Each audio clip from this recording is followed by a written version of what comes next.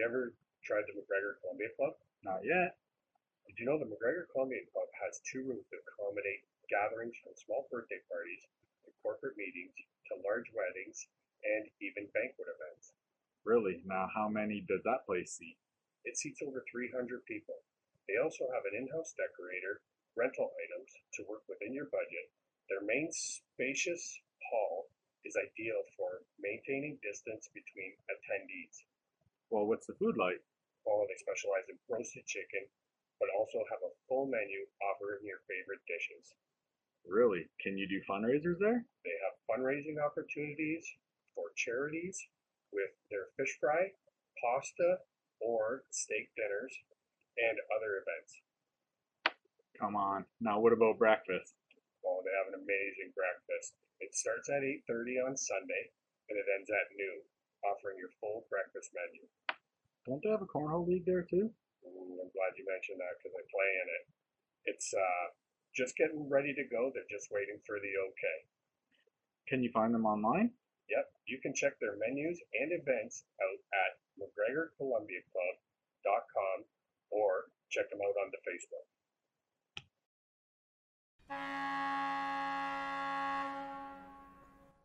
And what is going on, everybody? It is episode number 74 of Hat Trick Hockey, which is always brought to you by our good friends over at GL Heritage, the official beer of Hat Trick Hockey. Now, Rob, this being episode number 74, it's the Mr. Oshie edition of Hat Trick Hockey. He's got 14 seasons in the NHL, 865 games, 263 goals, 353 assists, 616 points, current Washington Capital, Hobey Baker award winner, NHL All-Star, Stanley Cup champion.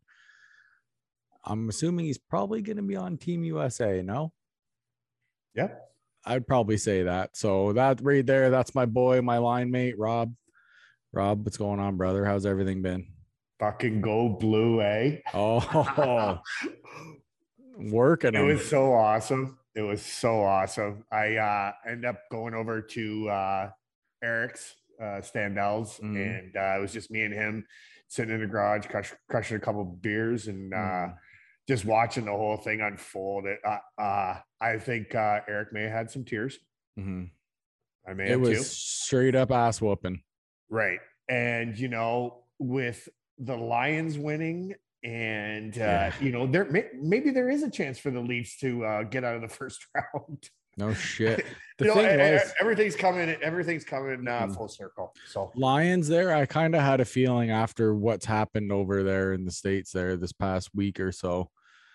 I kind of had a feeling that the Lions might pull out a win today for that high school over there. So I kind of had a feeling that was going to happen today, to be honest with you. That was a shame. That was fucking terrible. Yeah. But Friday got into the beers with the boys at the Meg meeting, and what a bunch of beauties. We had a full table, like, of course. The boys, Joe, Lou, like Josh, Riley, right? Everybody. Yeah, everybody was there. Riley, it was awesome. Like, just crushing drinks and solving world problems. And we did. We solved a bunch of world problems.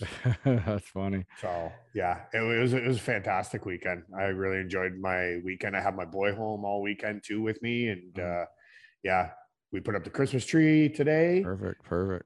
Yeah, it was very therapeutic. Very therapeutic. Nice, easy, relaxing weekend.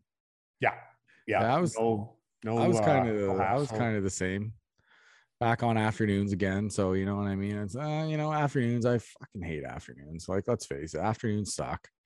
Yeah.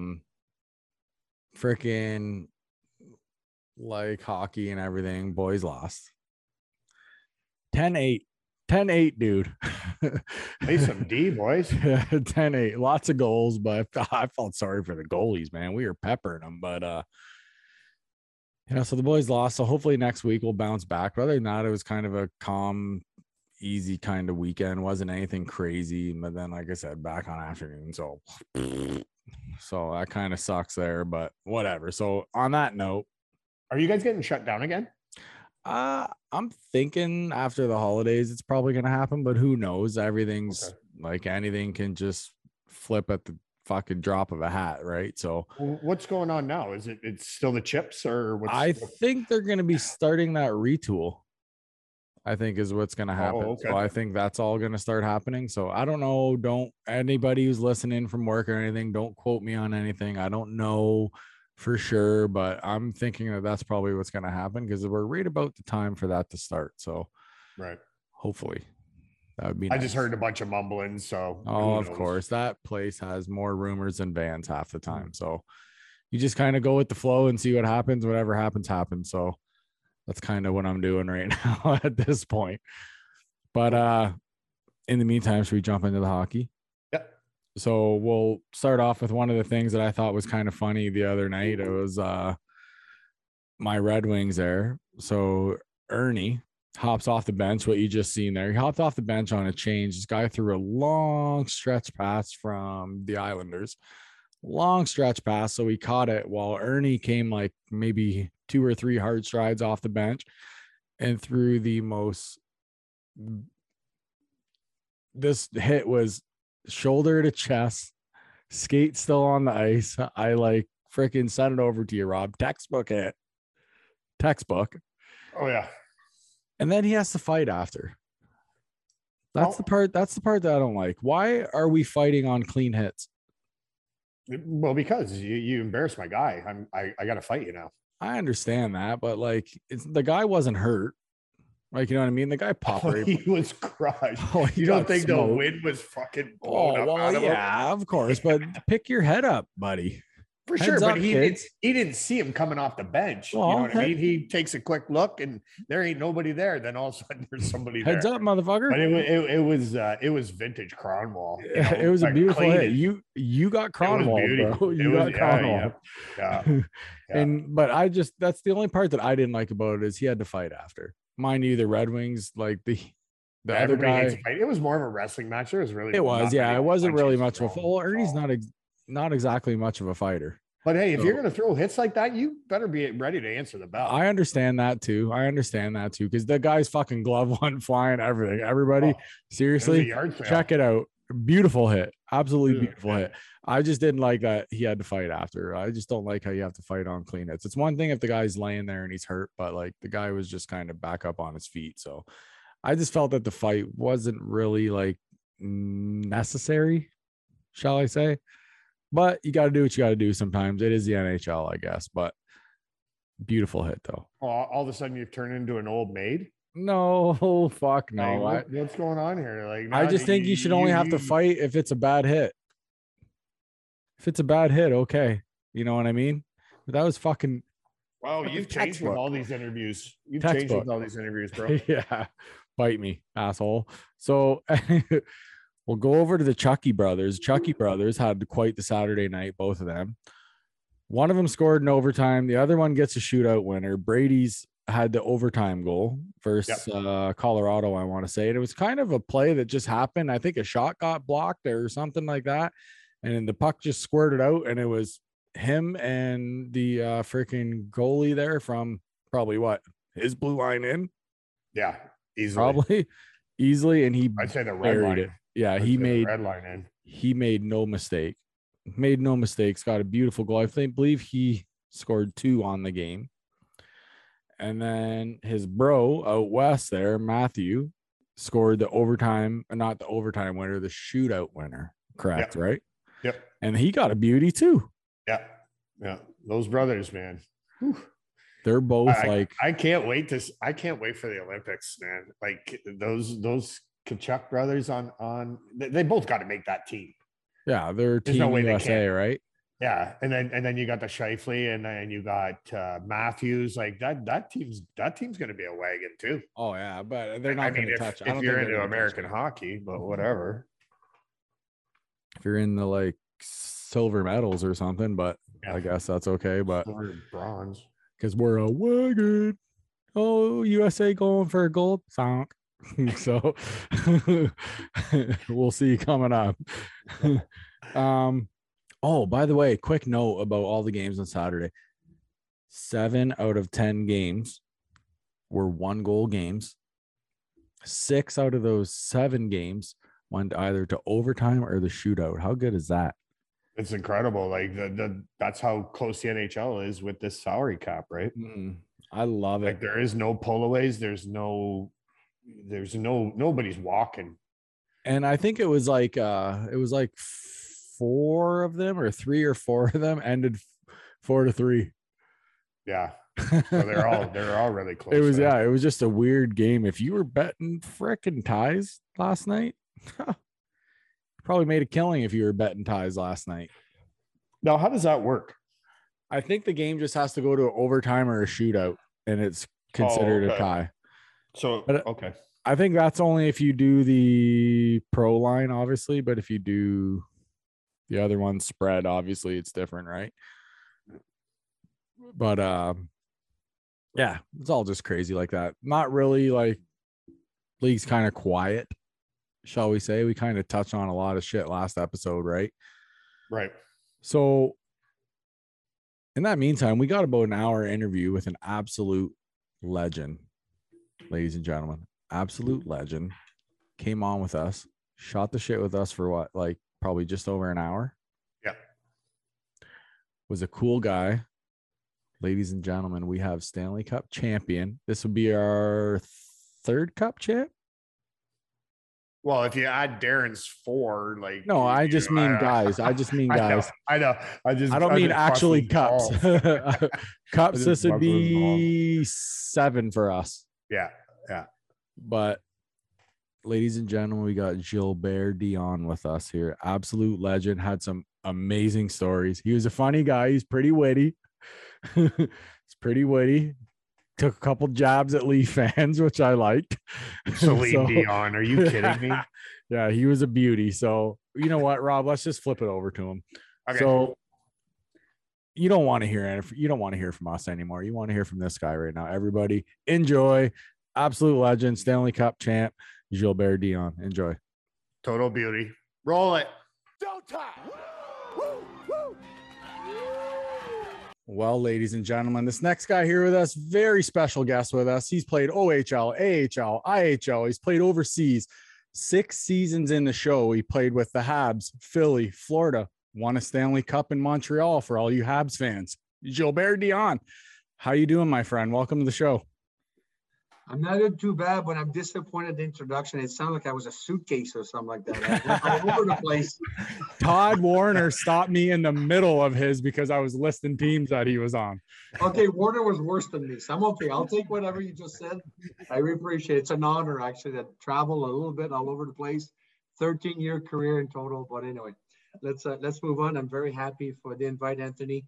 And obviously with Rob just showing up the last minute, finishing up beer at the bar. So we're good to go. I brought it with me.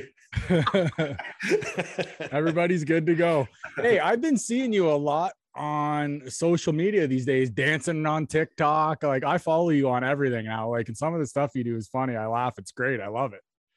You know what? It's things sometimes, and it all started, like, I don't want to just stretch everything out tonight, but COVID, the last couple of years been very, very hard on a lot of people, and especially my own family. My wife, my ex-wife and my kids at the time, we just wanted to do something special. And I thought, like, once a week, let's gather together in the house. And on Sunday afternoon, my kids were ready to do some sort of TikTok and having fun with it. And it caught my eye. I just said, what don't we have fun as a family? And make story short, it became popular. And then every Sunday, my kids are starting with, Dad, it's over. It's for young kids and all. But just keeping track, having fun. And Anthony, to tell you the truth, every Friday, people are waiting for me to do something. I'm like, okay, what can I do next? And I just carry on and have some fun. I love it. I honestly, I like follow it. I watch all your stuff. It's great. Well, you have to put a like and then you got to do a share. I know. I'll start. I will start doing that. I promise. Promise. Well, we could share it on our TikTok. Yeah, we could share it anywhere you want, man. So you were born in Drummondville, right? Yes, I was born in Drummondville in a long time ago when following up my older brother, Marcel Dion also plays some AHL hockey. So we came from Drummondville, Quebec, a family of 8. I'm the youngest of 8, and Marcel decided to move to Ontario to play some hockey, and I followed his footstep. and then we can carry on at the other stories and and conversation you want to tag along. But yes, I'm from Drummondville, Quebec. Mm-hmm. So how did you get started in hockey? Actually, I was born and when I was in Drummondville, I lived just across the street from a small school in Saint Marie on the 13th line. And, they do Quebec is so popular of making outdoor rinks and so forth. Watching out the window and see what's going on, starting in November until April. Who doesn't want to go play some little bit of pond hockey? But it was organized through the township and so forth. Having the bite of hockey, don't forget, especially being a younger brother of a Hall of Famer and inducted to the Hall of Fame, hockey, and I follow hockey, and especially being a small guy, living in a small town in Montreal, in Quebec. That's how it all started, right? Give me a stick, give me a ball. And everybody likes to play mini sticks when you're young, if you like sports, right? And anything, could be baseball, soccer, football. You grab something, and all of a sudden you're a boy. You just want to start throwing things around. So hockey was that's what was handed to me. Mm-hmm.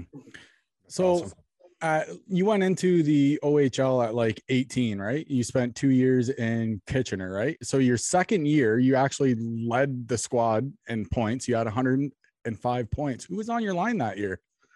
I had Joyce and Aubin, and I forgot my right winger. I had Jason Firth as a center, Joyce and Aubin, a few top guns in Kitchener. But before we all started to end up in the Rangers, when I left Quebec to come and play in Ontario, I didn't speak a word of English. I was 15 years old, and I came as a 16-year-old player in September, try out for St. Catharines Blackhawks, which my brother tried that 30 years past, in the 70s.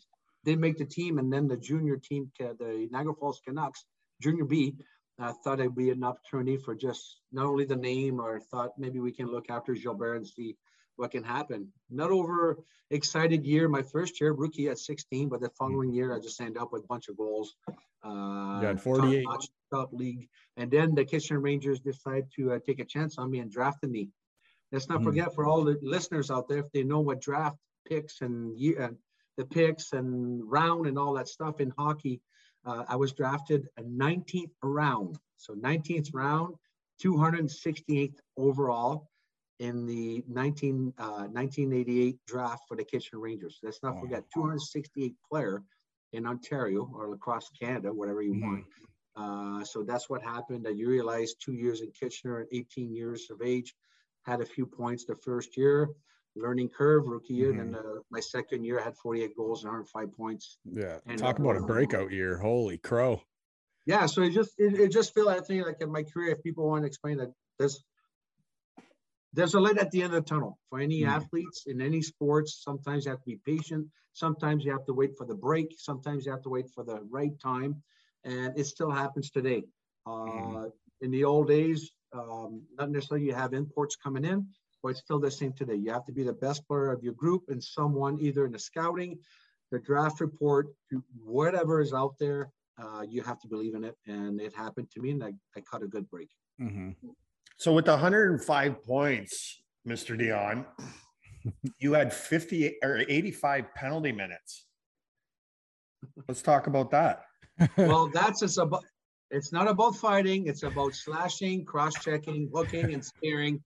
Whatever we were allowed to do back in the old days. Spearing, he says. Throw a butt end in there. Oh, yeah, butt end, elbowing. It's not always 5-minute major. If you look at the stats, there wasn't a 5-minute major. But it's out of frustration at times. You play old-time hockey.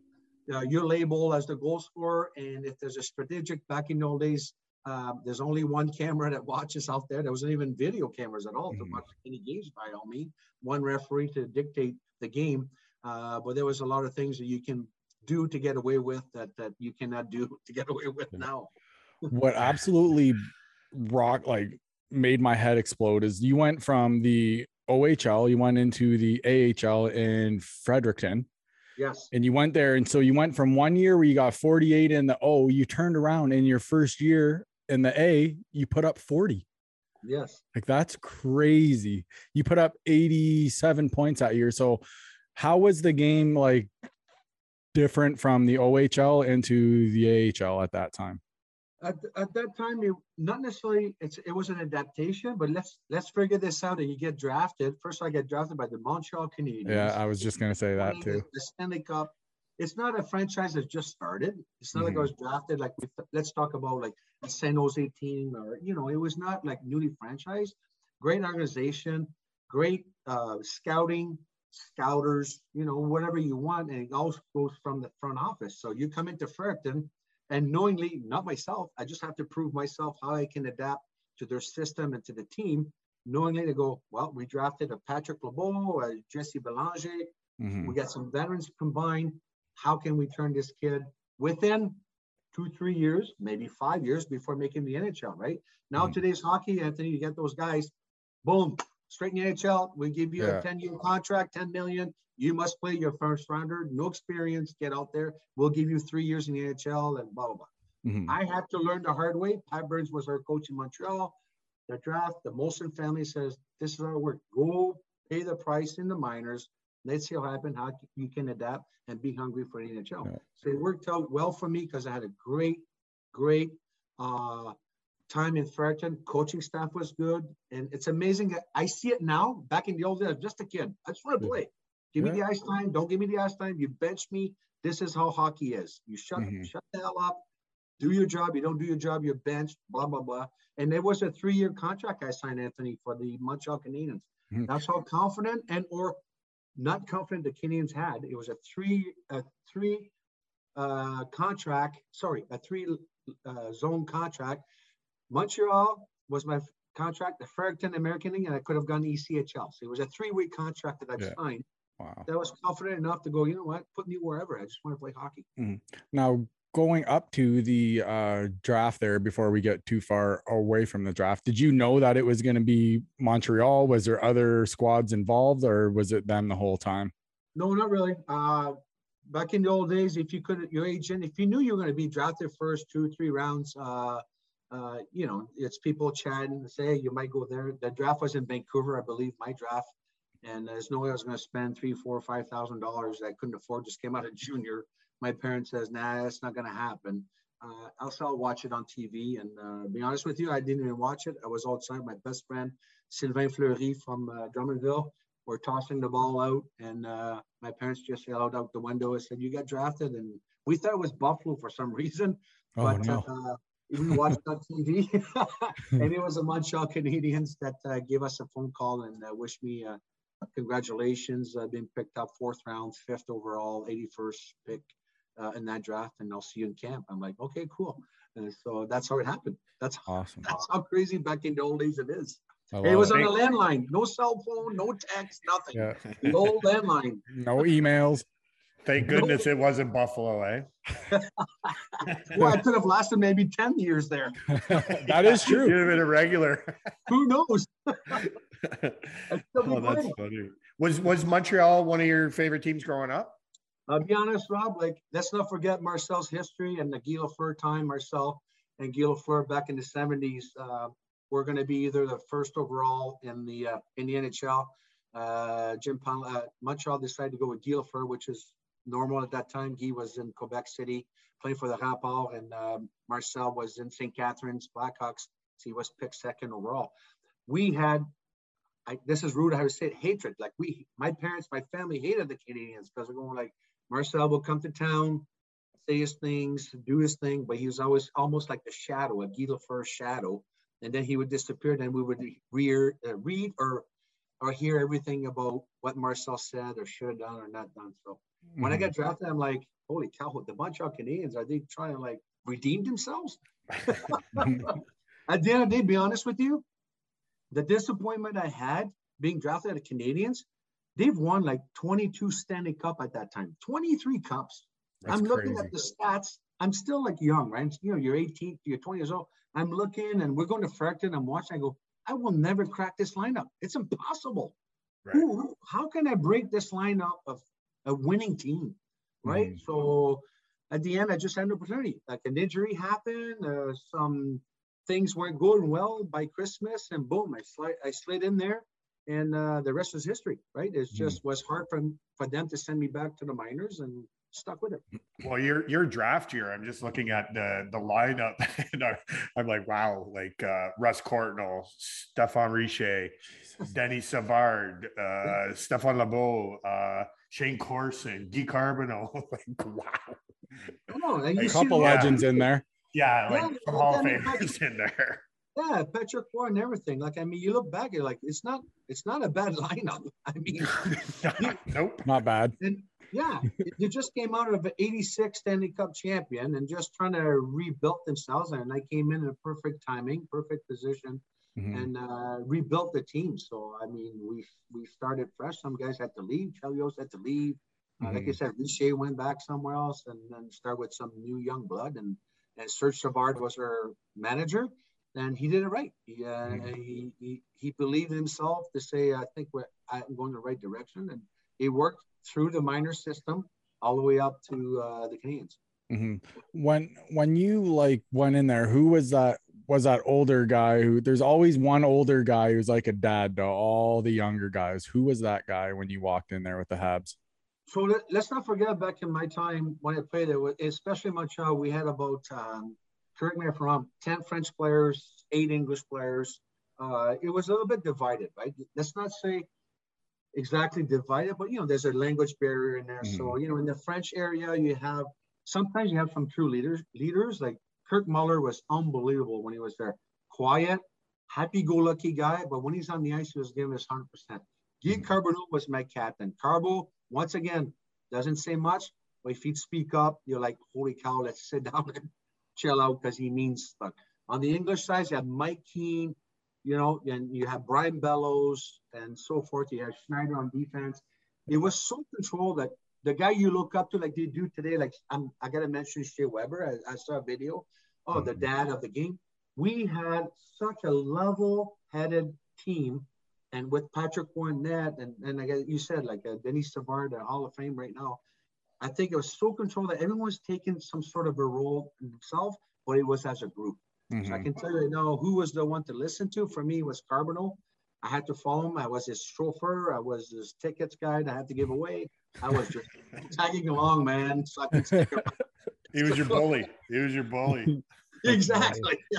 Now, can you tell me what the first how did your first meeting go, like with Pat Burns? Well, Pat Burns, he was a different character, but all around, you know what, Burnsy has been to me. I thank him till this day of the hard bully type of coach, guiding myself and the young rookies to make sure that, hey, this is a procedure, a process to go with. If you think you're going to come in Montreal and push yourself up to the top of the line, it ain't going to work. But at the end of the day, I had a good hate-love relationship. But the fact is like, Burnsy wanted to coach, Serge Savard was the manager, President Molson, that's how he worked. Burnsy wanted to make sure this is my lineup, leave me alone, and he didn't have to go upstairs and ask anybody how to run his bench. Right. At the end of the day, Burnsy, did he like my personality? Probably not. Would he like Pinky Saban personality today? Definitely not. But Burnsy was hard that way, and I was on the bench. If he needed a goal, he put me out there and throw me all the ice time, and I want to score for Pat Burns. That's the relationship I had. But he always reminded me, after I had an awesome 2-3 weeks of hockey, he pulled me during practice, get over here. And then it was a French conversation. He said, do you know how you got here? I said, yeah, by plane from Fredericton. Here's my dumb ass saying that. And he goes, I can't send you back to Fredericton as fast as you flew here. Get rid of your goddamn smile. And you guys wouldn't know how Pat Burns with his eyebrow just popping up like this and screaming at the forum. I'm like, oh my God. All right. I don't want to go back to Fredericton. I didn't smile for the rest of the season during practices. And Mike Keane and Shane Corson and Lyle were on the ice. They saw it. They heard it. He said, don't worry about him. I go, no way, man. I got to respect this coach. And he did it, right? 21 goals, 34 points in 40 games later. He made my career. So I thank him for that. Hey, so you just mentioned Lyle Odeline. Did you ever go out for like lunch with him? Because I heard it takes like 8 hours. You end up, you're at lunch, and then there's drinks, and then it turns into you're getting food for frickin' dinner, and then it turns into post-dinner bar. Yes, and then he leaves, and I got stuck paying for it. Come on. And then my visa bounced. So what am I supposed to say? I will be back.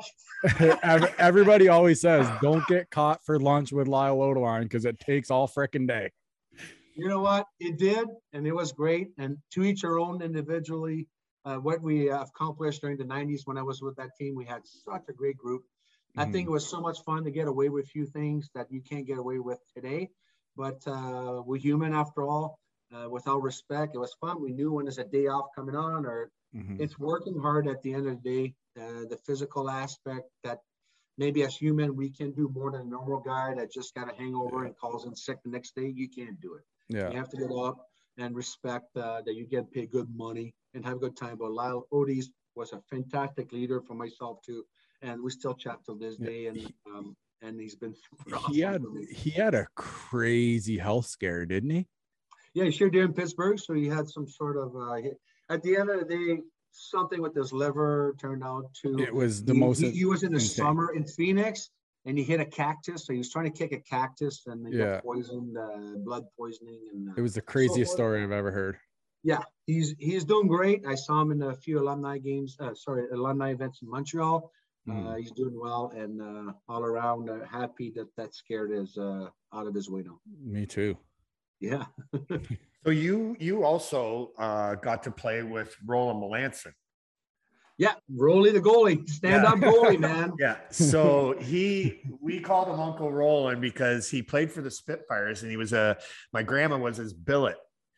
So like the boys would bring me downstairs and put all the goalie pads on me and fire pucks at me. Never in the head, but they take slap shots and knock me over. But it was so awesome to see that he was in Montreal because, being French Canadian and all that, like it was, I'm just kind of looking through your rosters and I seen him down there, and him and Patrick Waugh, like that must've been pretty amazing. Well, let's look back, and Rolly had a good career too, like great career, like a long longevity of career. Rolly was a stand-up goalie, so he would never go down. And we made fun of him because he would kick the puck. He would almost take your teeth out. He would kick the puck with his pads towards him. We're like, it's supposed to go to the corner. He's supposed to stop. He goes, why? It's too much work. He would just kick the puck forward.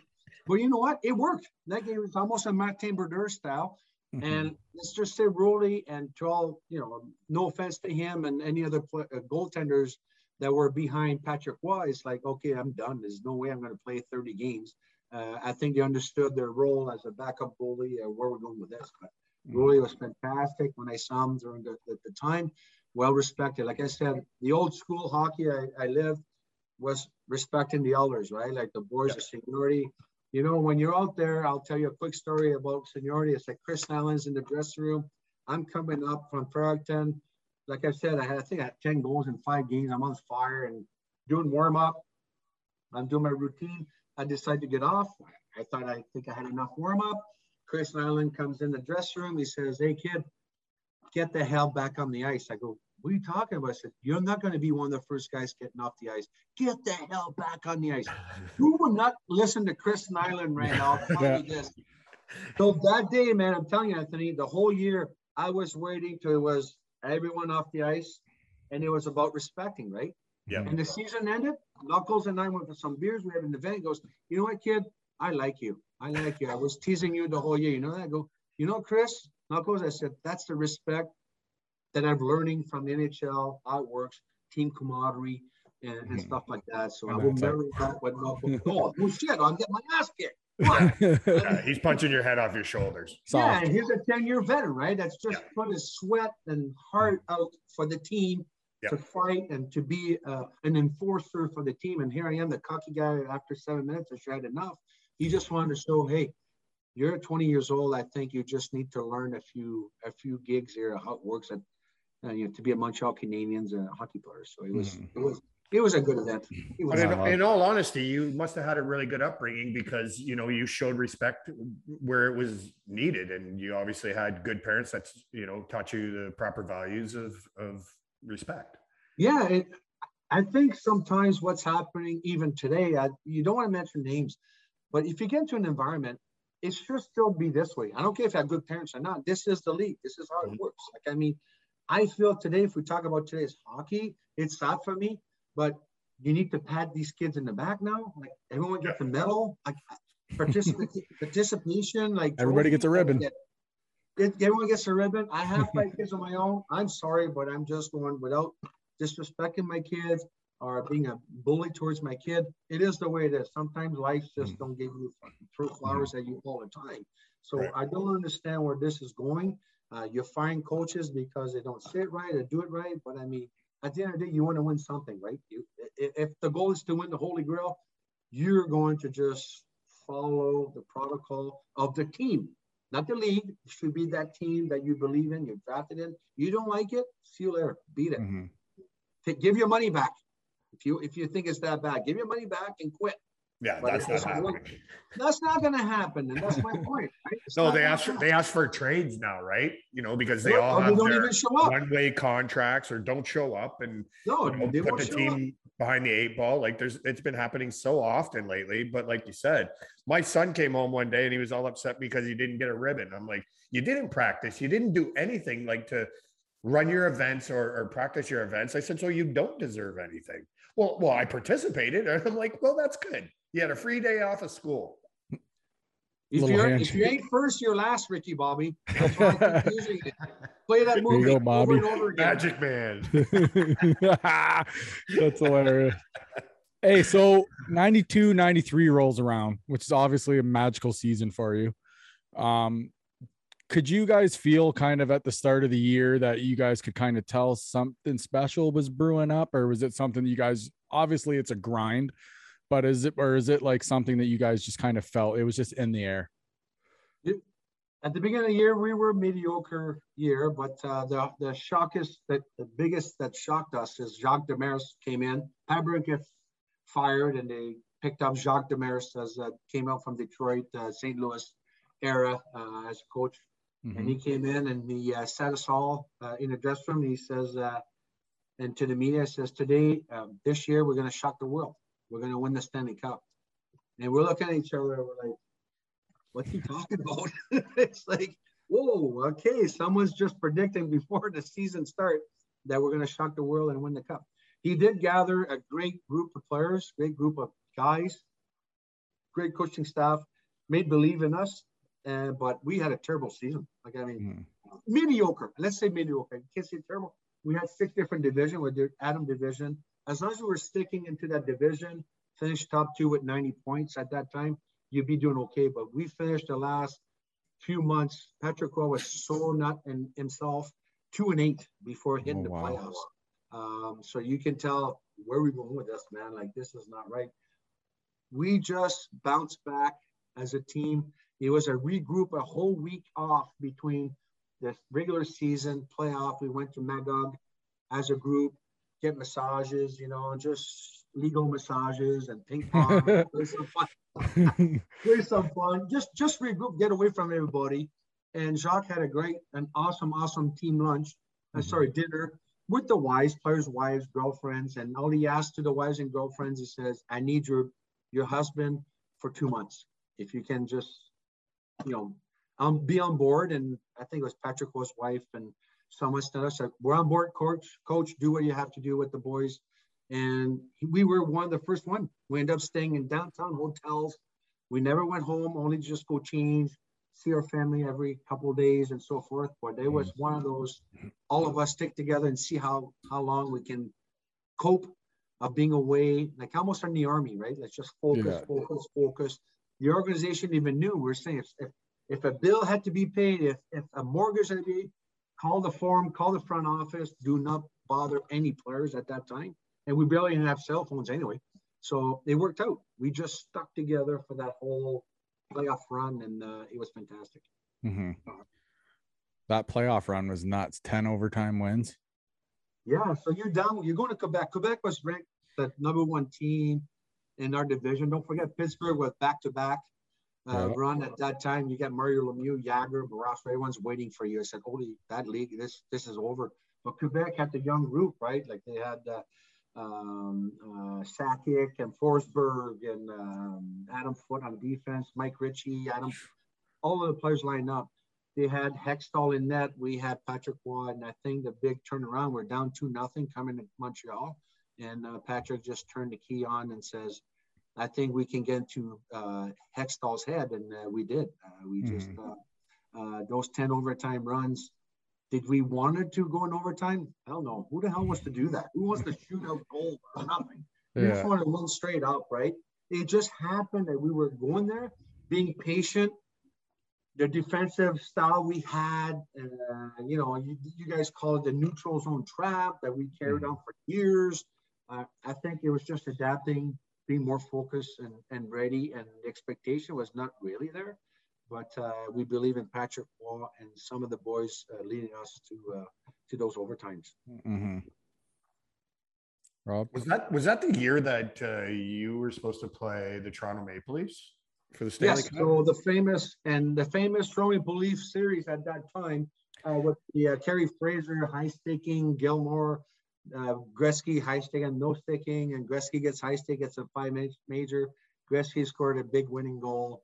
Carry on in Game 7 to see them. Pat Burns was coaching that team. Looking back at their stats, we can probably look back on Google. Similarity, right? They had Doug Gilmore, Wendell Clark, Dave Ellett on defense, Felix Podman on net. Like, I couldn't name all the guys, but I'm not prepared for that. But at the end of the day, I think everyone's asking me if they would have faced us in finals, would they won? I'd tell all my Leaf fans, yes, they would have won the cup. just trolling them. Yeah, but guess what? Boom! There you go. Suck on that, Leaf fans. Well, we didn't get a shot at it. The Americans didn't want that to happen. 2 Canadian teams, they would have lost all that revenue in TV and everything. So that's what I'm going with. That's my conspiracy theory on that. So that's why Kerry Fraser had to do it. He got a suitcase full of money, and we'll just leave it at that. Yeah, but Kerry Fraser had a trick, still had a trick in his sleeve, because when we went to the finals with LA, let's not forget the famous illegal stick that Kerry had to a huge call to make from us. So Marty McSorley had an illegal stick, Game 2. Yeah, we were down 1-0 the series, and we call the illegal stick on Marty McSorley. Yeah. And Fraser was running again, and you can see clearly back in the old days, you have to use you still use it, the stick with the dime length of the blade. Marty had the legal stick and got us the tying goal by Eric Desjardins, and then he ended up scoring in overtime 3 goals for a defenseman for Eric. Biggie had a great game. Who made the call on that stick? So on the bench, there's a video showing that our coach, Jacques Demers, going towards Carbonneau. I'm beside Carbonneau, and Carbonneau's our coach, and he's asking, should we call it? And the whole game, even ourselves, I had an illegal stick. Was it not obvious? Maybe not. You could see on the video, I'm changing sticks, and everyone's changing. If we're calling this, everybody go to a legal stick. Exactly. Everyone's going, but Marty McSorley, just all honesty, I don't think he had any clue that he had the three of his stick. We could all 3. We could have called a second period, a stick 2 again. It was the call that Carbo said, I think it's time to call it. Because Carbonneau was smart enough as a leader and as a center, would watch. It was either him or Luc Robitaille was going to get called. And at that time, Marty looked so much obvious on the 1 minute he was on the ice that we called it. So it was a team decision between the coach and our captain. Obviously, just said, call it.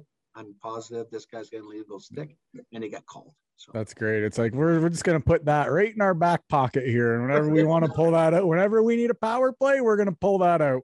It's genius. It's genius. The game within the game. I say it on here all the time, and that's exactly it. Yeah. Did we win cheating? I don't know. Those are rules, right? I mean, no. Rules are rules. Yeah. Did we pull back in the deflated ball from in football from the Patriots and so forth, right? Rules are rules. Just follow what we have to do. Tom Brady did it, or whoever else. But I think this was, with all mean, a call that is part of the game. Then stunned everybody, and I think it deflated the LA Kings for the rest of the series. They were pretty beat up too, like coming into Montreal, like for that series too. Like that I was think- probably one of the toughest series I've seen when Toronto and LA played. Yeah, that was crazy It serious. was let's amazing. not forget, yeah, Rob, we didn't have private jets and all that stuff. I think they're traveling from the West. Yeah. Were they beat up or not? We got beat up too. So many secrets I can tell, and I will tell right now. When Brian Bellows got a cracked rib, Kurt Muller with a broken hand, how many other players we were working, and the doctors and the staff, something they're supposed, which they do this year, it takes 4 to 6 weeks. You only have 1 day. Yeah. What can you do? Right. Are we injecting ourselves with cortisone shots? Try to be as legal as possible. I'll be honest with you. Lots of ice, lots of the ice, lots of massage, and you have 1 day, right, to recuperate, not 3 weeks. Yeah. Ridiculous. I mean, Yeah. how many Tylenols did I pop in my body? How many things there were pretty much allowed or not allowed back then? We had to do what we had to do to recuperate. So LA was doing the same thing. I just think that maybe, like you're right, the traveling of the flying of the West Coast probably got to them to travel once again Toronto and the traveling and then come back to Montreal. How nice. I'm not was making it? any excuses for them because I hate them. Okay. How nice was it to raise the cup at home in front of your own fans? Unbelievable. The other players lived it, and you can tell during one of the videos. Carberto even lifted himself. He's the captain. He's asking Denny Savard to come over and raise himself. The forum was fantastic. The fans were amazing. I stayed there till around probably 3 a.m. with my gear on. People coming in and out of the dress room. Unfortunately, there was a riot at that time outside of the forum. It was phenomenal. I still remember till this day that I'm trying to get out from my car to get to out east, on the east side of West Island. And people are just rocking the car and, I'm drinking with beers in. The cops go, stop waving at the crowd. It's 3 o'clock. We'll drive you on the highway, which I was not driving, but it's like funny. Like, you get those cop motorcycles just get you on the highway and so forth. But it was a heck of a summer, an awesome fucking summer. I will never forget the rest of my life. Looked like a hell of a party when you guys were in the friggin' locker room. There was just beers everywhere. It looks like beer, a great champagne. Oh yeah, right. I mean, it comes with hockey, but all around, just the fact I experienced the CBC Hockey Night in Canada, the interview, the towel around your neck, you get to keep it. You can't forget that. As a kid, you see it, during interviews and intermission, and you lived it. Like I can't explain it. It's just amazing. It's an accomplishment that it's fun. It comes back every year. As you guys know, that we're the last Canadian team to win the Stanley Cup. Not only for the Montreal Canadiens in '93, almost 30 years, we are their last Canadian team. Ottawa came close a little bit into the finals. We're waiting for somebody to, get to win something back to Canada. But it's nice to see myself on TV during the playoff run every time my jersey pops up or doing some stupid celebration. But it's got to be just the greatest feeling ever. Like I couldn't even imagine it. Like when I won the House League championship, it was a huge party, but not burning the freaking city down. It was a lot of fun though. It's fun. I came when they give you a cup. I'm waiting because my brother Marcel came to the game. My parents stayed home. They would rather watch on TV, which is normal. He was okay. And then Marcel, told the guys, no, it's my turn. I wish I was the youngest player. Me, Brisebois, and DiPietro were the last guys to probably host the cup, but I was waiting to make sure Marcel's in the right section, 205, row 16. I want to show him. As I grabbed it, I looked at him, and first of all, it's 35 pounds, which is not heavy, but exhausted, right? You went from weighing 6 foot 194 during the season back to 6 foot 188, exhausted. Wow. It just hit you, right? I turned the brick. I looked at him and I yelled at him, and I said, "We did it." So by saying we did it as a family, like make our parents proud, him and myself. I said, "We did it." And it was so much fun that he was just sat back and enjoying it. I said, get in the dressing room. Let's take some pictures together, man. Yeah, this is the holy grail. Like, you never came close, but you had an amazing career, Marcel. Yeah. And took some pictures, and he got it. He knew, and he couldn't believe it for himself. We're 19 years apart, right? It was like, how did this happen?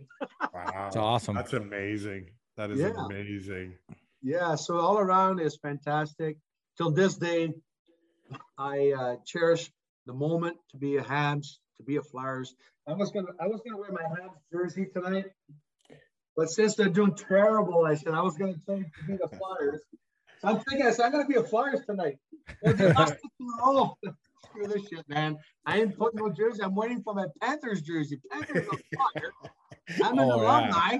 I'm waiting for it. I can't find my Panthers jersey last 30 years looking for it. And so anyways, I got no jersey to put on tonight. Oh, that stinks, eh? Florida. Now, so what happens when you get traded out of Montreal to Philly? It's been a tough year. So you win the cup, things get shaken up a little bit. Lockout happened. There's things sometimes you can mention, front office to player to whatever. I just don't really want to get to personal matters into it. But the thing is, just like, all right, I knew it along. Okay, you try. Things not working out. Coach tells you you're gonna get traded. You're not playing tonight in Ottawa. You're gonna get traded to a good team. You're gonna enjoy playing with you. I said, Jacques, just tell me, man. Like, don't be a kid. Jacques Demers, we're chatting. I go, look, buddy, you tell me right away I'm getting traded by the time we take the bus back from Ottawa, but you don't tell me where. And so the next morning, Serge Savard called me, said, you've been traded to Philadelphia. Thank you for your services, whatever they were saying. He says, Bobby Clarke's going to trade you, is going to call you and see if you can meet up. I said, sure. So Clarke calls me, congratulations. I said, would you be able to come and play hockey tonight? I go, yep, I'm in. Told my wife and my kids, I said, I'm leaving. I got to go to Flyers. I'll be back. I'm at the airport waiting for a private jet. I see Eric Desjardins come in. I see John Leclerc come in. I go, what are you doing here? It's almost like I was in the cloud. Like I had a bunch of beers the night before, and I'm like, what are you doing here? What are you doing here? Montreal's not playing. I goes, I've been traded. I go, to Philly? He goes, yeah. So I give him a hug, and he's looking forward to it. I think he's looking for just a different focus or something. So, oh my God, Johnny, you okay? Yeah. Then we see Eric Desjardins come in. When I saw Eric, he looked so heartbroken because here's a Quebec boy from Montreal. You know what I'm saying? Like, Yeah. And who did he harm? Like, who did you harm to get traded? So it's a package, right? Three of us from Mark Recchi, and the jet came in from Philadelphia, landed. Mark Recchi comes out. We shook his hand. We chatted. We told Mark, you're going to love Montreal, man. They're waiting for you. It's awesome. And like he told us, same thing. He said, Flyers are going to be pumped, and you guys are going to have a good time. And that's how our trade happened. That's it. It's like, bye-bye. Crazy. Three of the luck. Frenchest of all French guys get traded to Philly. Exactly. And you know what? Pat myself in the back, whatever we want to say every time I tell the story. A big story is Serge Savard. I met him a few years back. We had a golf tournament with Team Canada 72 Summit Series. Chatted. I gave him a ride back to his hotel, and he looked at me. Here's Serge Savard. The guy won like 5 Stanley Cup, Hall of Fame, top 100 of all time. You look, Gilbert, the worst thing I made in my management career was listening to my coach. And I said, okay, what happened? He goes, I want to apologize. I go, for what? He goes, well, for the trade I made. I go, it was the worst trade I possibly made in management history. I go, Serge, relax. Let be gone, be bygone, man. I mean, it happened. But here's a guy, a man, just telling me, Serge Savard next to me in my car to say, I'm sorry. I'm like, holy shit. Like, I start crying on one. We're like, Serge, like, come, take it easy, right? But it must have felt good. It weighed on him, right? To say, I made a terrible decision. And I want to say, I'm sorry. I'm like, oh shit. Thumbs up. All is good, man. We're alumni together now, and we hang out together, and it is what it is. You got me a Stanley Cup. That's all that mattered. Right? Who went back the other way? Who went back the other way? Well, it was Mark remember? Recchi and Mark Lamb. Lamb came out a little late during the trade. He was still with the Flyers at that time. I go, you're supposed to be here? I go, shit, I just got traded. Come on. Shit, yeah. Mark Lamb, L-E-M-B. He goes, I think you're not supposed to be here. No shit. Yeah. Oh, John Leclerc joins the team with Eric Lindros, and they become the Legion of Doom, right? You got it. Legion of Doom. Like, holy crap. 20 goals was not good enough back then, and now they end up scoring 50 goals. Yeah, like that's it's so insane. Like what a wagon you went from one to another. Like, Yeah. that's incredible. Mhm. We went to semifinals then, Philly. They signed me a 2-year deal. Wish I would have worked out, but Mr. Snyder and Bobby says, you okay? You just struggle a little bit right now through your lockout. Then it didn't work out. Buy me out in a 2-year contract. And the league was a mess during that time. Became almost a salary cap issue and stuff like that. Mhm. And then I kind of snuck out to the NHL and just decided to go on my own and play a little bit of American League, and IHL popped in. Decided to go to Cincinnati and play some hockey as an international hockey team that was not owned by any team. So Mhm. it was a good run in the IHL. Hey, which like NHL rink was the hardest to play in? Whether it be the fans or just which one was the hardest to play So in? since we're in the same division, Adams division, let's not forget the Boston Bruins, like that stupid shit rink, man. I swear to God, you score goals from center ice, no problem. I'd see Ray Bork just line it up, like unbelievable slap shot coming through us. Let's not forget the glass by the boards are about this high, so not like you cannot touch player. I remember a face off in Boston in our own end, and there's three whistle break or whatever it is, the big red light at the penalty box. But they tell us they blow the whistle and you still got 10 seconds and go get lined up. I'm by the boards, Anthony. I'm again just humbled by the fans over the glass over my head. Go home, you fucking frog. Get the hell Come out of here. on. I'm going inside the circle. I'm telling the linesman, I go, drop the puck. Linesman goes, the light's still red. Fuck off. Get off the circle. Get off the circle. I'm not going back there. I'm getting beat up. I would. Jersey. I swear to God, like this. Get out of here. Then they drop the puck. Like, I mean, you want to see rats in the dressing room and cockroaches? I seen it all. I lived it all. At the end of the day, I wouldn't have traded for the world. We get dressed. You had to get dressed standing up. You had to, because there's not enough room for the players. So be it. It was hockey, right? So yeah. Now, were you a smoker, or were you like the secondhand pack of smokes that you were crushing in the arena while you were playing? You got it. I was the guy that had to go buy the smokes at the bar and hand them out to all the players that were regular smokers or the casual smoker. Have a beer and a smoke. Every bars and restaurants, wherever. My wife's going like, there's about 10 packs of cigarettes in this backpack. I go, oh yeah, I forgot. I had to go buy smokes. Guys just hacking darts, in between periods, yeah, everything. Marlboro Lights and whatever I was going all over the place. I go, yeah, I got it. You know. That's was there a lot of smokers in the dressing room? No smoking in the dressing room. That was deteriorated, within in the 80s, so it was not allowed. I knew that the regular smokers, which it was only one or two when I was in Montreal, before the bus would take off, just go in the bus, area, whatever, had a quick smoke, but none of us. We were all social smoker. Do you guys know, the bar smoking guy? Yep. Grab a dart and a cigar and then get to the velvet room or whatever it is. But all around was just innocent way to do it, but I lived it. Because like I'm a year older than you, so I remember Guy Lafleur. You could see Guy Lafleur go down the little tunnel there, and you could see that heater light up, come back, sit on the bench, and fucking go have a shift. And all the fans, Rob, too, is the chewing tobacco was getting there. So I had some guys, some team, probably 5-6 players would chew tobacco, which is a pouch or whatever it is. At the end of chew, they would, between periods, would use it.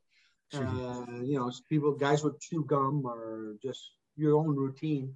And I would tell that some guys would chew the tobacco. I tried it in junior and I puked my brains out. So I said, I'll never fucking do a Copenhagen ever again in my life. I tried it once too. Yeah, it was a lesson learned. I turned green and that was it. That's funny. You got it. Hey, you like to have a good time. What city had the best nightlife? I think what was fun, the best nightlife, let's not forget Quebec City, Montreal. You live at home, you own the city. Like I was in Montreal, I just ran the whole city and town, good or bad. So you had a bad game, you were getting shit on. Tell you what, you don't want to be, but good times, they gave you the key. So here we go. Where's your wife? Where's your kid? Where's your family? You own the whole city. Let's not forget, I experienced at a young age New York City. I experienced San Jose. let's not forget now California start, not California, Florida start coming in, Tampa Bay, like playing hockey in the middle of winter. It's like 80 degrees out. There's the beaches, hot girls all over the place, golfing during your break time. So it was really new and weird with trying to be disciplined. And then let's not forget when I played with Florida with the Panthers, it was the same thing. So it's like, holy cow, like this is heaven. But all around the much fun city is just the fact that when I will remember New York because it really freaked me out. New York City, you see it on TV and it's like, what's underground bars and restaurants and sneaky places and rats the size of dogs. Oh man, like Subway and stuff. And just being like, holy cow, man, I don't think I want to walk around with a shirt and tie around here. I'm gonna get mugged, right? I mean, it's just weird.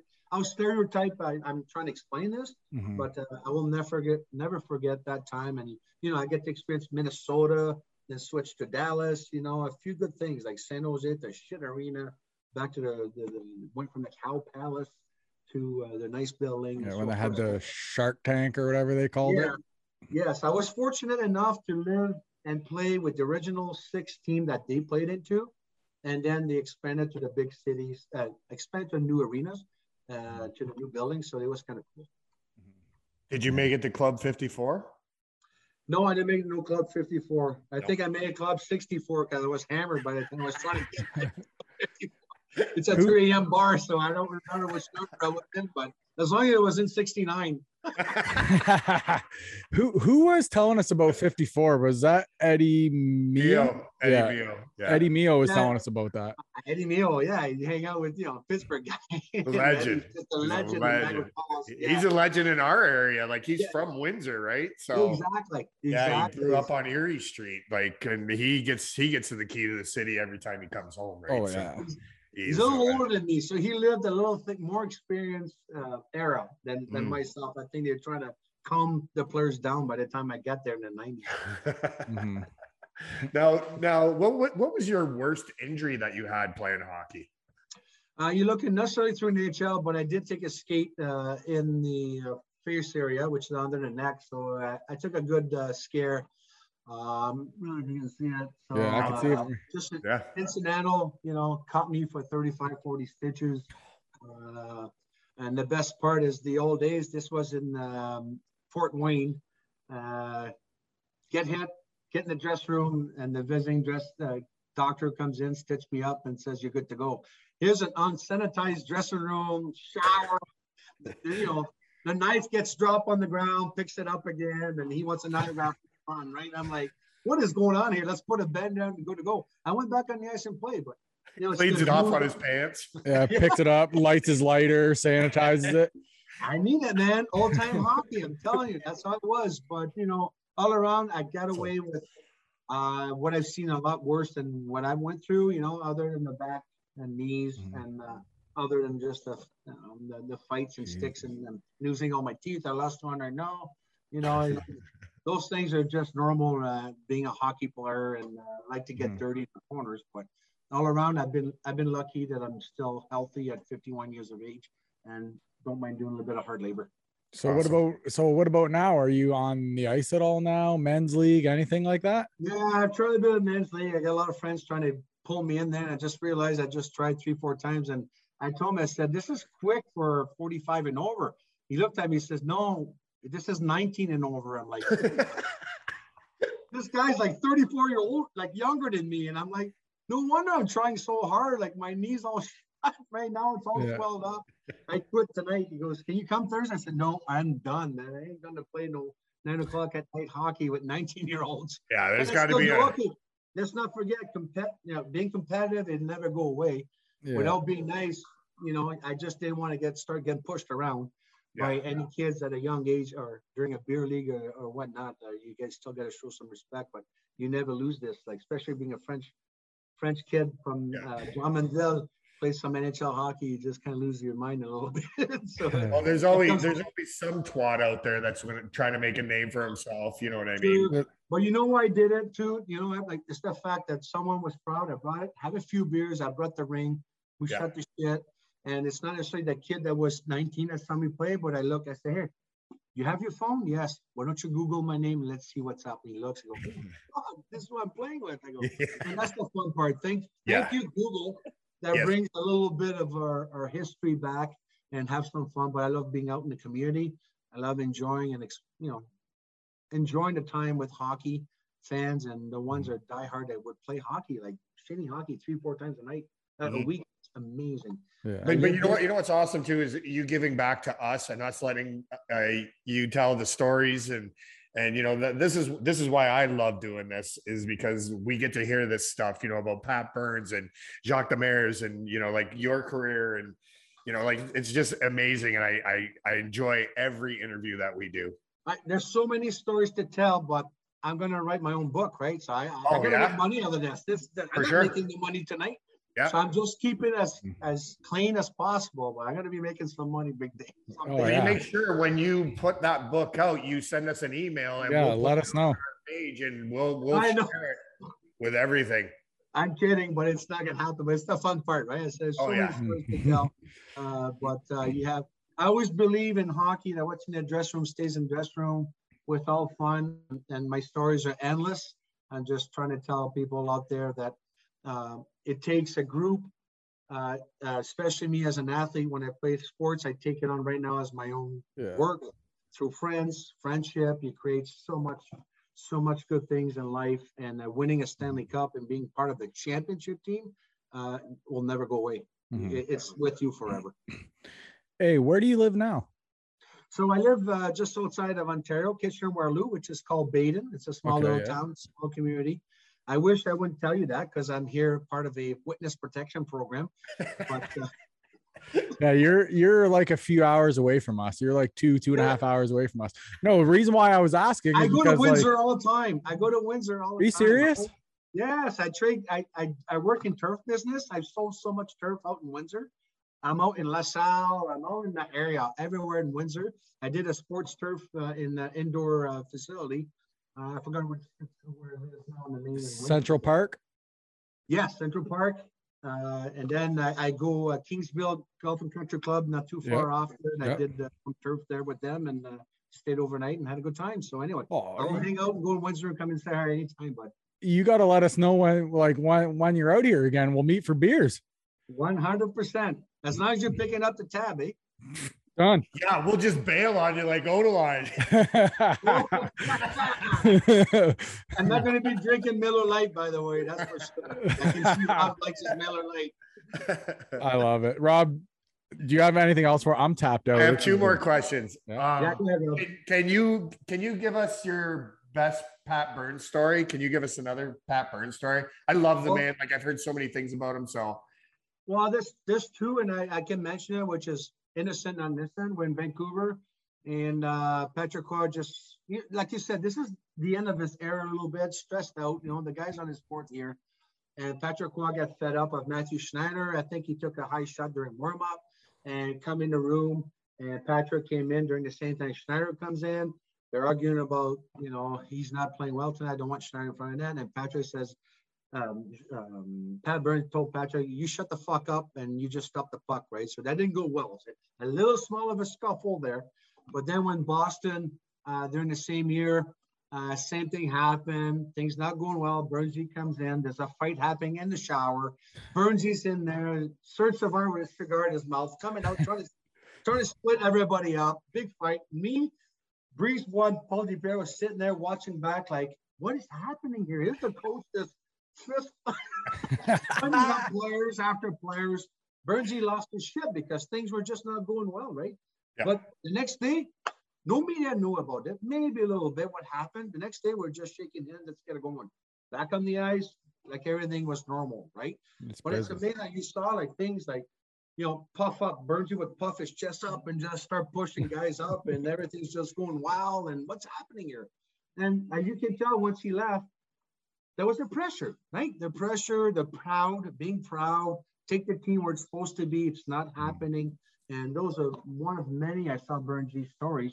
And he did well. He ended up going to Toronto, New Jersey. Like, he accomplished many things, but he was a hard-nosed coach and well-respected. And till this day, like I said, he was hard for me. I could have just complained to HR and said, this guy's a bully.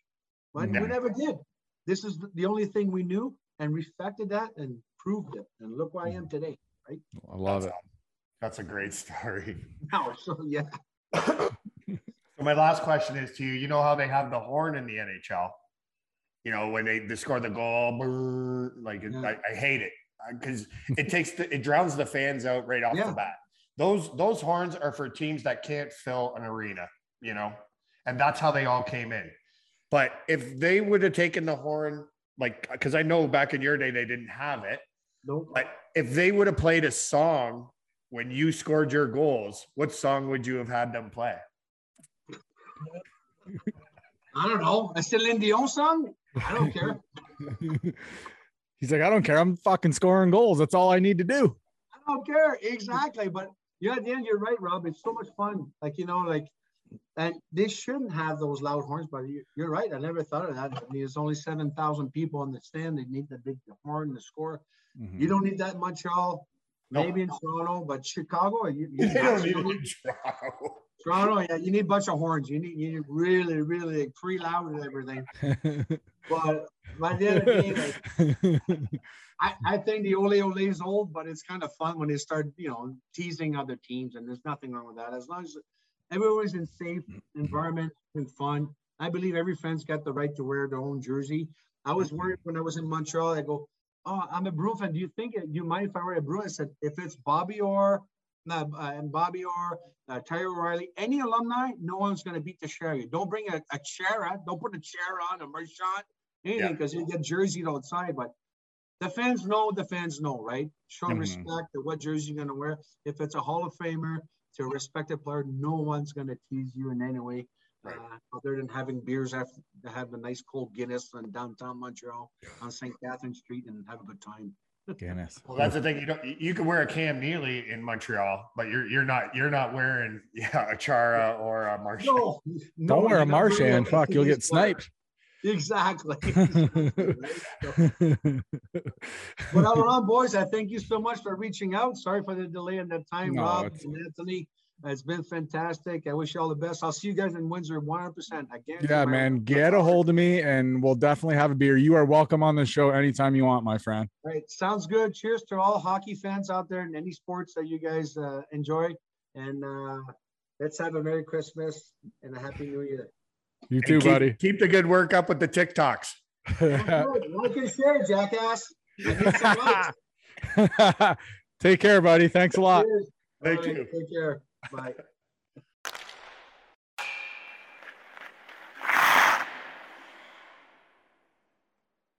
And there he was, folks. Absolute legend, Stanley Cup champ, Gilbert Dion. Absolute beauty. Welcome on this show anytime, that guy. The stories. I can't wait to hook up when he comes down for some beers with him because you know that Frenchman could drink. Yeah, I have a feeling. Are you kidding me? I know he used to sip in martinis, grabs the olive, tosses in his mouth there in the interview. Absolute beauty, though. One of my favorite parts was him when he was like, I told the Leafs that if Gretzky, you know, would something with that freaking high stick, that the Leafs would have won the cup. Just trolling Leafs fans, shows us his ring. Fucking absolute legend. I love it. That was hilarious. So it was great. Thank you to him. Yeah, we're definitely gonna have to like meet up with that cat when he comes down into the area. He'd be fun hangout, I'm sure. Out of all my interviews, he was probably one of my favorites. Yeah, he was fun, man. He's in my top 5. Yeah, he was great. Definitely, for sure. I agree. So your Leafs a little bit, Rob Marner. He collided with Muzzin, right? Yeah. Was it in practice or the warm-up? Practice. Okay. So missed his second straight game. Yep. But it's just doing it as a precaution. They're like, it's nothing big. I think he may have got his bell rung, you know, and it's just, you know, take the precaution that they need to take and you do your due diligence and take care of your boys. Like you're on a heater right now. You can give guys days off. So, you know, they go into who did they play? Minnesota? Yeah. Yeah. They lost in a shootout. They go to Minnesota and they go down 3-1. And I'm just thinking to myself, well, look, all these fake fans saying how not important Marner is and how much of a pussy, is whatever. I don't Mhm. even care. Like, I don't care. Like Mhm. you're just fair weather fans. And Yeah. then for you guys to get on Muzzin about the hit, it's an accidental hit. Yeah. Like, it happens all the time. Like, have you ever gone through the mall and actually walked into somebody? Mhm. Yeah. You know what I mean? Like, these guys are going at 100 miles an hour, and one step this way, one step that Mhm. way, and you're freight training it. And Marner's not a big guy. Muzzin is. Yeah. And now he gets, taken out of the last two games, today being Sunday. Yeah. And he doesn't play tonight against Winnipeg, but still, like, I'm so tired of all you fair weather fans. Oh, it's Muzzin's fault. Muzzin was a -1 yesterday. Yeah. They came back from 3-0 down. The part I thought was funny too is the fans were like giving him shit like he like meant to hit him in fucking it's fucking practice. Yeah, I I think he means to hurt one of his best players in practice. I can see, like, if you're a give your Kyle fucking- Clifford and you're going to get into the game because you took Yeah. Marner Yeah, out, like, but still, you're a like, D man. He wants to look for him to start the play, and you know what I mean. Like, give your head a you're shake, people. idiots. Fuck. You're idiots. Give your head a shake. Guy didn't mean to fricking hurt him. Like, come on. Ridiculous. When I heard that, I was reading that and Oh, I saw it on Facebook. reading in the just like, are you comments and kidding? everything. I'm like, you guys don't even know what the hell you're talking about. No, they Absolutely don't. brutal. Absolutely brutal. On a little bit of an upswing here, a couple of things on an upswing. Ovi got goal number 750. Okay, I'm trying to wrap my head around this right now, and I'm thinking, like, so Gretzky played X amount of games. Were they playing 62 games back then as well? Well, they play 82 now, I think, don't they? I'm sorry, 82. Yeah, they But, play like, 82 now. I don't know. It might have been like in the 70s, like 70 something games, maybe. Now, do shootout goals go against that? No, I don't shootout think goals so, do right? not count. They don't no. count. Okay. Did Okay. you know that you But it wasn't 3-on-3, it was 5-on-5. And did you know okay. that you could freaking, if Wayne never scored a goal, Gretzky never scored a goal and used only his assists, he would still lead in points for the NHL all-time record. Just assists alone? Just assists alone. Wow. Isn't that fucked? Like, when you Incredible. really come to think about that, like, you think about how many goals he scored, right? Think about all the assists too. Yeah. That's nuts, dude. Did you see Ovi explode that guy from the Islanders? Blew him up. Oh my gosh. Ovi's Like, tank, he's bro. such an animal. He's a farm animal for sure. He's a tank. Yeah. He's like crosses sauces, right? They say Yeah. Alfredo with the with the What is pasta wrong sauce. with He you? don't give a shit. Yeah. Ovi. That's like putting ketchup on pizza. Like, what is wrong with you? Yeah, that's a little bit weird. Yeah. Yeah, he's crazy though, man. But he's, like I tell everybody the whole time, I've said on the show before, he's played the same way his whole career. Yep. You got to give him that. He's played the same way. He runs guys over, he'll fight you, he'll knock you out, he'll score goals, he'll like just whatever. He's a truck, he's a tank. The guy's like, probably, I bet you he's at least 230. At least. I was thinking heavier than that, like 245. Yeah, I was going light for him. Yeah. But yeah, so that's pretty crazy. You also had Mr. Wheeler, Blake Wheeler, is playing his 1,000th game versus the Leafs, right? Yep. That's incredible, right? He just scored a hat trick the other night. Yeah. I don't know Beauty if it was goals, last night or too. the night before, like, but Mhm. this guy's a stud and like probably the epitome of being a captain, you Yeah. know, like everybody comes first Mhm. and just make sure everything works, you know, He like just does everything the way that you should play the game is how he as a does it, captain. Yeah. which is beautiful. That's what makes it fantastic. Yep. That's what makes it beautiful. Hey, you had something on my Red Wings. Okay, so we're gonna go into the standings right now, and like I am so impressed with Detroit. Like it just seems like everybody's bought into this Mhm. system, and I get it. It's Stevie Y, right? But they're sitting at 11th overall. They're ahead of, just to name a few, Pittsburgh, Colorado, Dallas, Vegas, Winnipeg, Boston, Columbus, you know, like Philadelphia, Mhm. you know, and then it just kind of tails kind of, off after yeah. that. But like there is some hell of a teams behind them, like that. I'm very happy for Stevie Y, and he's the only Red Wing I've ever liked. So Mhm. uh, Well, I think it's just fantastic. you got to figure too. They said it was going to be about a 5-year rebuild, and they're about 3 to 3.5 years into it, right? But hasn't he So- only been there 2 years? Yeah, but it kind of started before he even got there. So this is his second year into it, or might be even be his third year. I don't know. No, I think it you might could be- be right, because yeah. I've convinced you that you were wrong before. Yeah. But So it's either his second or third year, but still, he's for how far that he's gone into this rebuild is still like real good. right, like they're like 8 points out of first place right now. Mm-hmm. Like that's incredible. What I like about it is they're hitting, they're scoring, they're fighting, they're standing up for each other. You know what I mean? They're playing as a unit right now. But not only that, they're selling tickets at that new arena, because that could have been a big deal if Stevie wouldn't have came back. And like Stevie wouldn't have came back, they might have been fucked. Right. Like you could be in a lot of trouble right now with that brand new arena, and you gotta pay, Mm-hmm.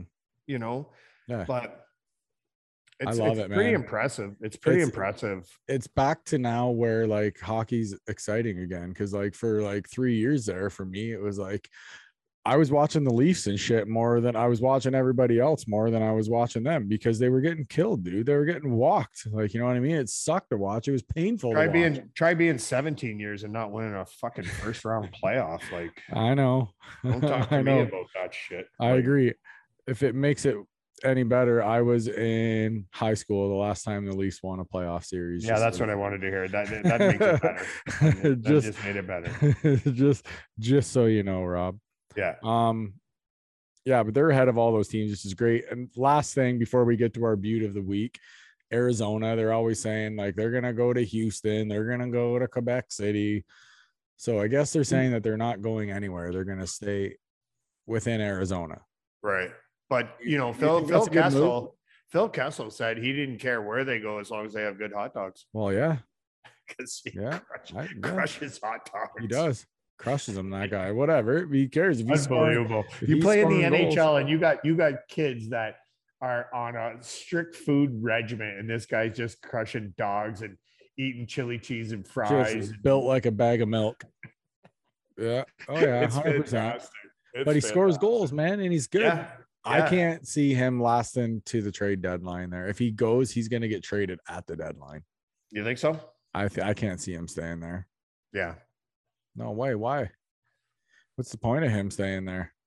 Because he don't care. You get to live in Arizona. Yeah, I know, but they're talking about that he wants to win though. They're talking like Boston, or so he could end up back there in Boston because he's actually been in Okay, let's Boston be before. honest. Let's be honest. When he was in Toronto, he didn't give a fuck. When he was in Boston, they got rid of him because he didn't give a fuck. Mm. And now he wants to win. Okay. Well, Okay. maybe now that he got a little bit of a taste of that. Well, that he maybe won stay a off few the cups. fucking cheese dogs and Well, we'll see what happens. cheese dogs are good though. They're fantastic, but not when you play in the NHL. I'll crush cheese dogs. Yeah, but you're a fucking beer league hockey player. That makes You a lot of money. Yeah. A lot of money. You can crush all the cheese dogs you want when you're done with the NHL. But if you want to convince me that you want to win, I'm just saying. Lay So off the cheese dogs and the nachos and the Cokes. extra cheese. Yeah, crush it. Throw some chili on there. Whatever. So brings us to the last thing that we do in the shows now, Rob. Our beaut of the week. Who is your beaut of the week, Rob? My beauty of the week is Jason Spezza. This Okay. guy is probably the most underpaid player in the NHL, hands Mhm. down. Last night against Minnesota, had 2 goals, an assist. And what I didn't understand is he's on fire. So why wouldn't you let him go in the shootout? I know. but nope, didn't let him. I would have let him. He would have been my first shooter. Yeah, why not? Right. Why not? So Yeah, like, they end up losing in the shootout, and I was very disappointed, but it was still a great comeback. And so what are they? 7-0-1 on the road. Yeah. That's pretty impressive. yeah, they're playing well. You want to talk about road warriors? At least they That's got a the point team. out of it too. Yep. Grab points. Points are never bad. Especially on the road. Well, my beauty of the week, I'm going with a whole team. I'm going, might be a little biased on this one, but I'm going with the Red Wings on this one. Shocker. I want to give the whole team beauty of the week, just because, like I said, they're just playing all aspects of the game, both ends of the ice. Mo Sider had an absolute gorgeous overtime winner yesterday, slap shot like right under the crossbar. So he's been good. Raymond's been good. All the young guns are firing. All the old dogs are just leading the way too. And I just like what's going on right now, Rob. So they're enjoyable to watch again. And that's pretty much it. I'm having a good time watching hockey again. It was pretty shitty there for 3-4 years or so, but it's getting good now to where they might make a push for the playoffs. We'll see. It would be nice to see them back in the playoffs. Listen, we know we're not going to go to the Stanley Cup Finals or win a cup. We know that. But to just get back there we'd be way ahead of the rebuild if we got back into the playoffs this year. Let's put it that way. So Right. I'll take it all day. So the Red Wings, Ants Buttes of the weeks, shall we say. On that note, my friend, Michigan won. You're happy with that. So it's been a good weekend for you. Wings win last night. I'm good. It's a beautiful weekend, man. Yeah. So on that note, do you have anything else? Or are you good, my friend? No, I'm good, bro. Beauty. Until next week. Ant, Rob, we're signing off. We're out of here. See you guys. Peace. Yeah, I can get behind it.